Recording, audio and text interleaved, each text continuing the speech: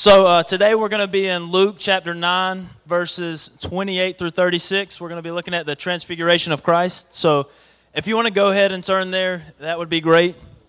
And I want you guys to think back. Maybe for some of you it'll be a little bit farther than others, but think back to the time when you started dating, all right? So you found this person that you just thought was simply amazing, and you had to be around them. You had to get to know them. You have to be with them, right? And so you begin to shape yourself. You begin to focus on that person and what type of person they were. You looked at their attributes, like, all right, so this person's athletic. They like to play sports, or this person's more artistic, so maybe they paint, they play music, whatever. And so you begin to realize what they find to be important, right? Well, when that happens, I found that if you really love somebody, you begin to look a lot like them, right? So maybe you're not the artistic type, but you get out the paint cans and you start doing some finger paintings, stick figures. That's what I'd have to do because I can't paint. But maybe you're not the athletic type, and you decide, hey, I'm going to go to the gym and try a few push-ups, and maybe you get one. Like, I understand, like, sometimes we focus on these things and it moves us past our comfort. But why do we do it? We do it because we really like this person, and we want them to like us, so we think that we have to be like them, right? Well, today we're going to look at 3 disciples who really, really, really wanted to be like somebody. They really saw this one person, and they're like, I want to be like this. But it's different than when you found that one person that you want to date and be like, because this is the person that we should all focus and try to be like. And so we're going to read Luke 9, 28 through 36, and we're going to look at the glory of Christ, His transfiguration, and the lasting effects that it has on us and that it had on the disciples. So if you're with me, go ahead and read. And it says, Now about 8 days after these sayings, he took with him Peter, John, and James, and went up to the mountain to pray. And as he was praying, the appearance of his face was altered, and his clothing became dazzling white. And behold, 2 men were talking with him, Moses and Elijah, who appeared in glory and spoke of his departure, which he was about to accomplish at Jerusalem. Now Peter and those who were with him were heavy with sleep, but when they became fully awake, they saw his glory and the 2 men who stood with him. And as the men were parting from him, Peter said to Jesus, Master, it is good that we are here. Let us make 3 tents, one for you and one for Moses and one for Elijah, not knowing what he had said. As he was saying these things, a cloud came and overshadowed them, and they were afraid as they entered the cloud. And a voice came out of the cloud saying, This is my son, my chosen one. Listen to him. And when the voice had spoken, Jesus was found alone, and they kept silent and told no one in those days anything of what they had seen. So the sayings that we just came out of last week is Jesus talking to everyone, saying, take up your cross, follow me. What does it profit a man to gain the whole world if he loses his soul? And now they're going up onto this mountain. And in verse 28, we see that Jesus took with him Peter, John, and James to go pray. Well, while Jesus was praying, the appearance of his face was altered, and his clothing became dazzling white. I'm not going to lie, if my clothes would become dazzling white by praying, I would never wash another load of laundry. Like, I would just pray all the time. And so then we see in verse 30, that 2 men appeared talking to Jesus. They were Moses and Elijah, and they came to speak with him about his departure, about his exodus of this world, about his leaving this place to go to his glorious throne. And then we see in verse 32 that Peter, John, and James were much like I would be after a very long time in prayer, right? They were sleepy. Now, in here, I'm sure every one of you can understand because the temperature's warm. When you get warm, you get really sleepy. And so it's going to be like this today. I hope you guys don't fall asleep, but it's really easy to just nod off when you're praying, right? So that's what happened to these guys. They were falling asleep. But when they became fully awake, they saw the glory. They saw his glory, Jesus' glory, and the two men who stood with him. And as the men were parting, Peter spoke up. He had something to say. And he said, "Master, it is good that we are here with you."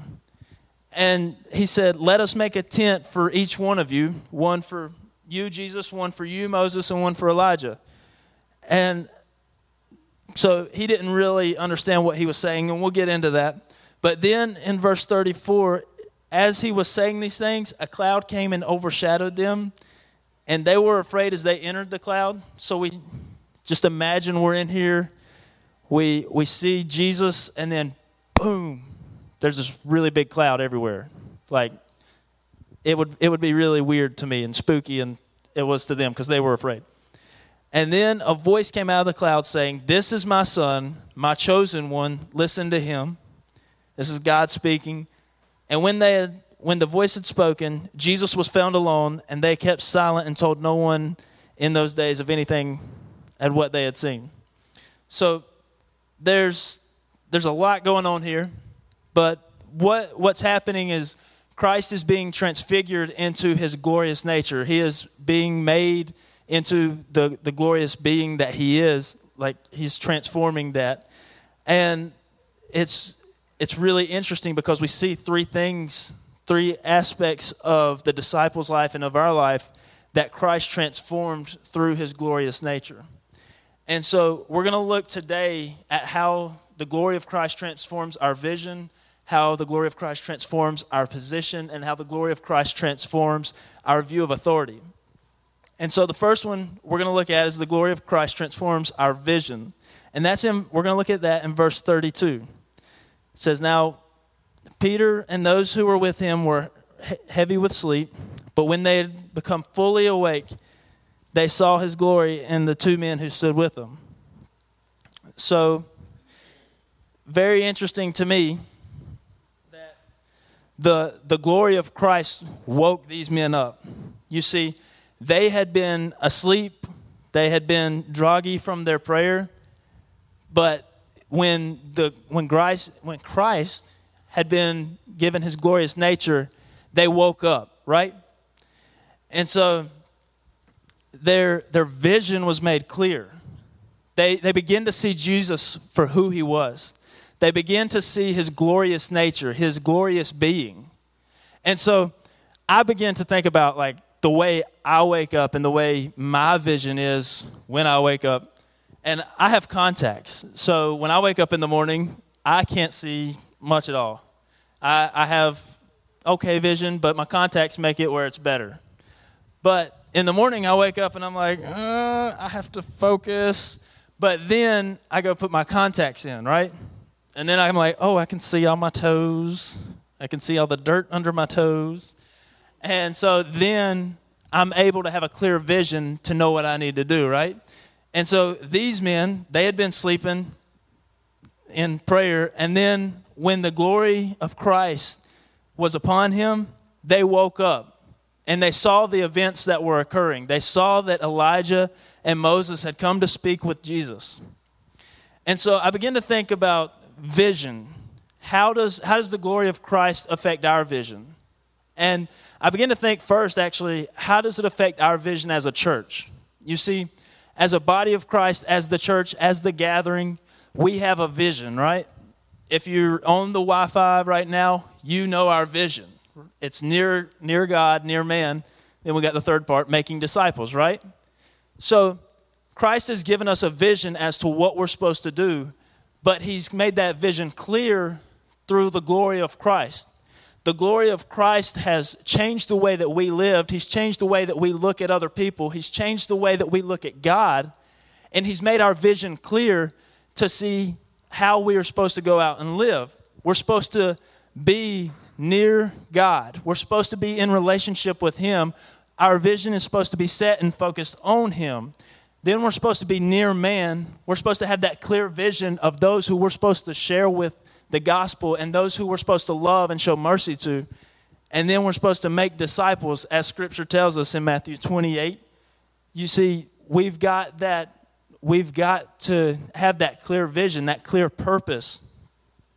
And then I begin to think, well, how does it affect me personally? How do I attain that clear vision? How does the glory of Christ transform my vision? And I'm not going to lie, the first thing that popped into my head, and it sounds ridiculous, was this drunken stupor thought. So I looked up the definition of stupor, and it means to be unconscious, insensitive. And I began to think of people who have a drunken stupor. They have no idea what's going on. They're unconscious to the world. And so, and it's really weird that was the first thought that popped in my head.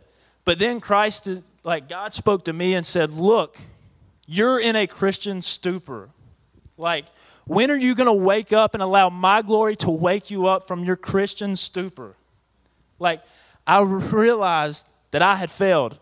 My vision, the vision that God has transformed in me, had lost its zeal, had lost its fervency, and I was not being zealous for God. I'd fallen into this Christian stupor where I was unconscious of what I was doing. I was unconscious of what I was focused on. It's like I go to work every day at the church, and I help tear apart a building. Do I ever share the gospel with people? Am I ever sharing the glory of Christ with anyone?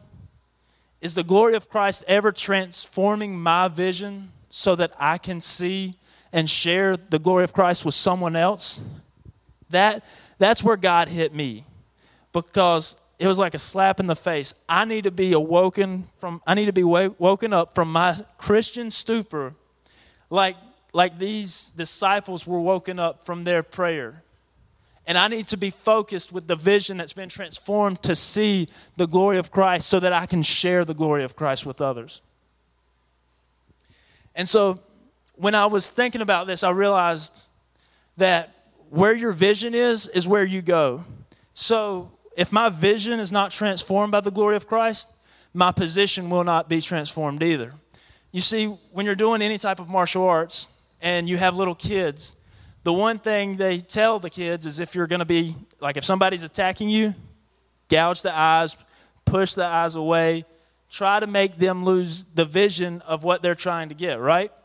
And so you realize that where the head goes, the body goes too. And so I began to think about this, and I was like, well, if it works like this in our physical life, how much more does it work in our spiritual life? If our vision isn't focused on Christ and His glory, how much more so is our position, the way we're moving, how much more is it not focused on where it was supposed to be, right? And so this is the second point that I saw the second effect that I saw from Christ's transfiguration was that the glory of Christ transforms our position. And in verse 33, it says, as the men were parting from him, that's Moses and Elijah, Peter said to Jesus, Master, it is good that we are here. Let us make 3 tents, one for you, one for Moses, and one for Elijah. Then not knowing what he said, we see verse 34, and it says, and as he was saying these things, a cloud came and overshadowed them, and they were afraid as they entered the cloud. So these men, Peter, John, James, their vision had been transformed. They saw the glorious being of Jesus Christ. And immediately, it's like Peter had that moment like you have with the girlfriend, the boyfriend that you're dating. When you have a good moment, you just want to stay in it, right? So you go skating, you go bowling, whatever it is, and you're like, man, this is amazing. Maybe you're just watching TV and it's like, I want this moment to last forever. And so it's like, yeah, we should go eat supper, but no. Let's stay here. We need to go do this. No, I don't want to do that. Let's just hang out here. You want to stay in that moment. And I feel like Peter had that moment. He saw the glorious nature of Jesus. His vision had been made clear, had been transformed. And he was like, Jesus, it's great that we were here. let us build a tent for you, for Moses, for Elijah, and let us just relish in this moment. Let us enjoy this moment. But you see, Christ and God had different plans for them. And so Christ and God, they didn't plan for us and these disciples to stay in that mountain, to stay on the high tops. We experience these different positions, these different places we have to go. And God leads us to them. And in verse 34, we see that the cloud came and overshadowed them. So this cloud is really just throwing me off, because when does a cloud form? When does a cloud form where you can enter it? And so it's in the morning. The fog is when I thought about. But God overshadowed them with this cloud to make his glory known. And then it scared them. It scared the disciples because they were afraid as they entered the cloud. As they entered the cloud, the glory of Christ transformed their vision to focus on him, but it also transformed their position to move them from a place of comfort and greatness to a place of uncomfortable areas. So Peter, John, James, they see Jesus in his glorious nature. They see Moses and Elijah, which are two huge pillars in the faith. They're two amazing men in the Christian faith. But God said, we're not staying here. The glory of Jesus transformed their position and said, we're going into this cloud, right? So they entered the cloud even though they were afraid. And I began to think about this in our life. So the glory of Christ transforming our position in our life. Now, this is completely different than the way that American church has been taught.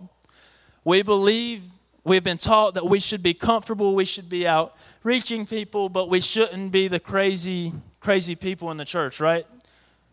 But I'm saying when the glory of Christ transforms you, you may be comfortable, but you'll be comfortable in him. I'm not saying that you'll be comfortable in the position in the hot church. You'll be comfortable in the seat that you're sitting in, but you'll be comfortable in his presence, in his glory, because it's his glory that transforms us and moves us to those areas so that other people can have their vision transformed, so that other people can experience his love and his mercy.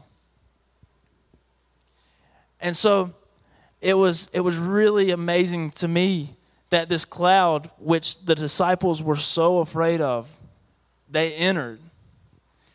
And the glory of Christ transformed their position. He moved them there. And then we move on to verse 35. And God speaks, and it says, a voice came out of the cloud saying, this is my son, my chosen one. Listen to him. So this is amazing. God meets them in the place of uncomfort. God meets them in a place where they're not ready, they're not excited to be in, they're fearful, they're terrified, as other manuscripts say. So what does God do? He speaks to them. He shares with them, and he says, this is my son, my chosen one. It is amazing because God shows that in his glory and in his mercy, Christ, Jesus, is the one for us. He is the one authority in us. And this is where we see that the glory of Christ transforms our view of authority. Because although Peter, John, and James experienced the transfiguration of Christ, and they saw Moses and Elijah speaking, God wanted them to be aware that it wasn't those two pillars in the faith that they were to be listening to.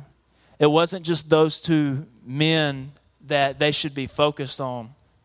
It wasn't even the combination of the three. But he said that Jesus, my son, my chosen one, is who you should listen to. And so right now we're in a very interesting state in our nation, right? So we've got all this political stuff going on. I'm not a big fan, but this is how it goes.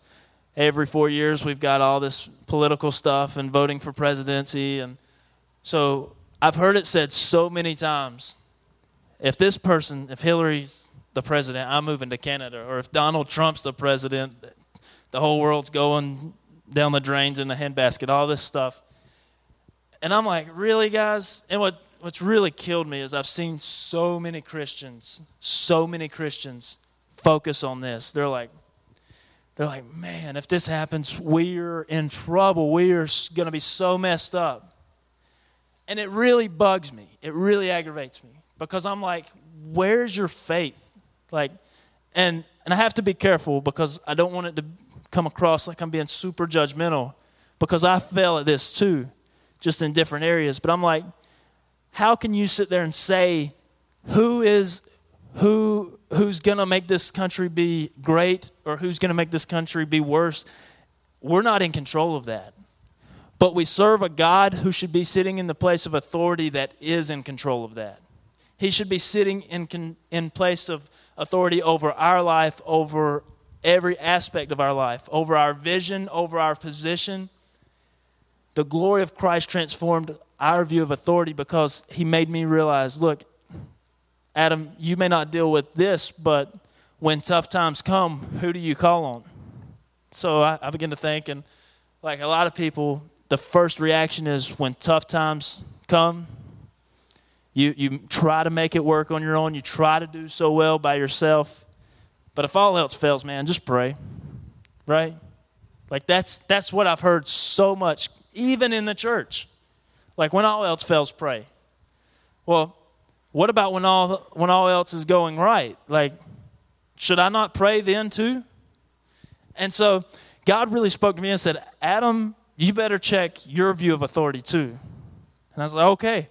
And I realized that when stuff's going wrong, I have to be first intentional to place God in that position of authority and recognize that it's the glory of Christ that transforms me, that transforms my vision, my position, and it places him in a place of authority so that I can go out and live my life.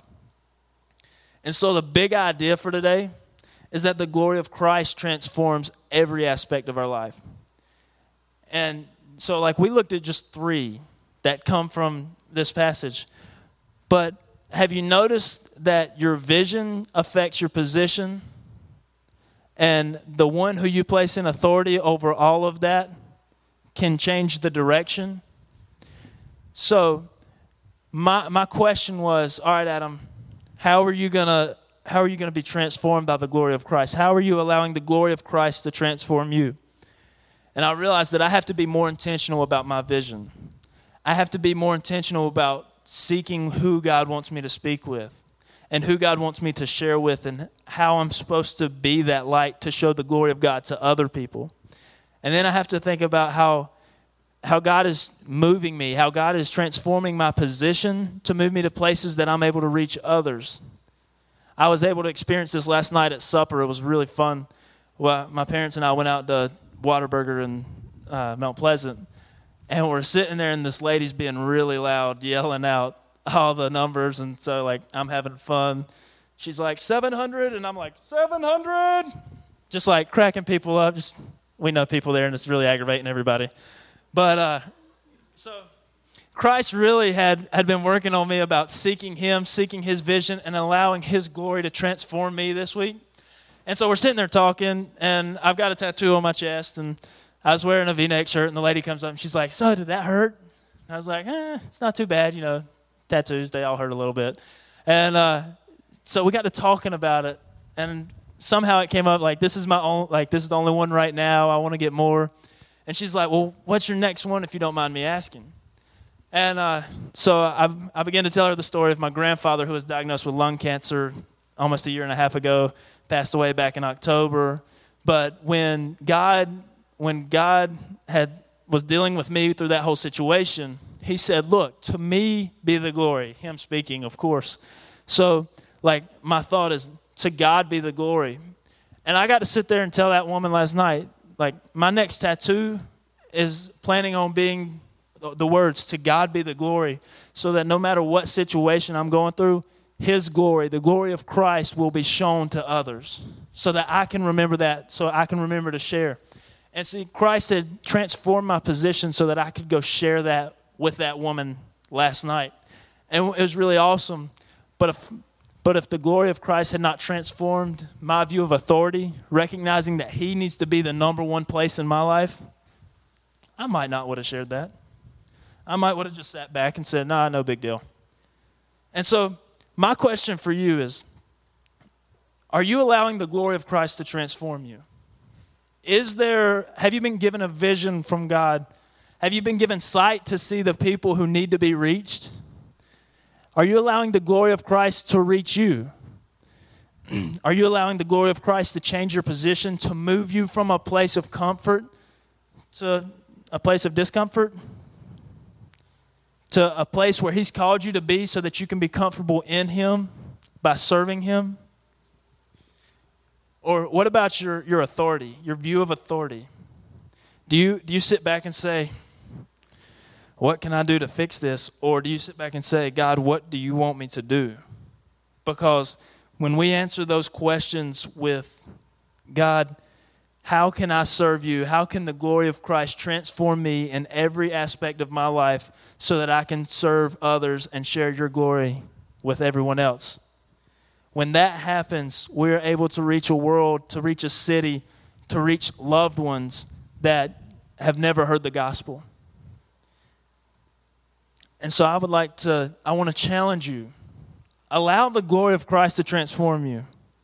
Recognize that there are great pillars in the faith like Moses and Elijah and all these different people that we look up to who have shared the gospel. But God's placed you here right now so that you could be transformed in your vision, in your position, and in your view of authority, so that you can understand who has called you to live and who has called you to move and breathe, so that you can share the gospel with others. And so as we close, I want you to be thinking about this. Think about your view of authority, your position, your vision. Has it been transformed by the glory of Christ? And so we're going to pray right now, and Phil's going to come up and lead a song for us. But I want you guys to close your eyes, bow your heads. And if someone out there doesn't know the glory of Christ, or hasn't experienced that change, that new makeup, that new creation, to be God's child, to be transformed by Him, I want to give you that opportunity, because there's no greater opportunity than now, because there's no opportunity promised in the later.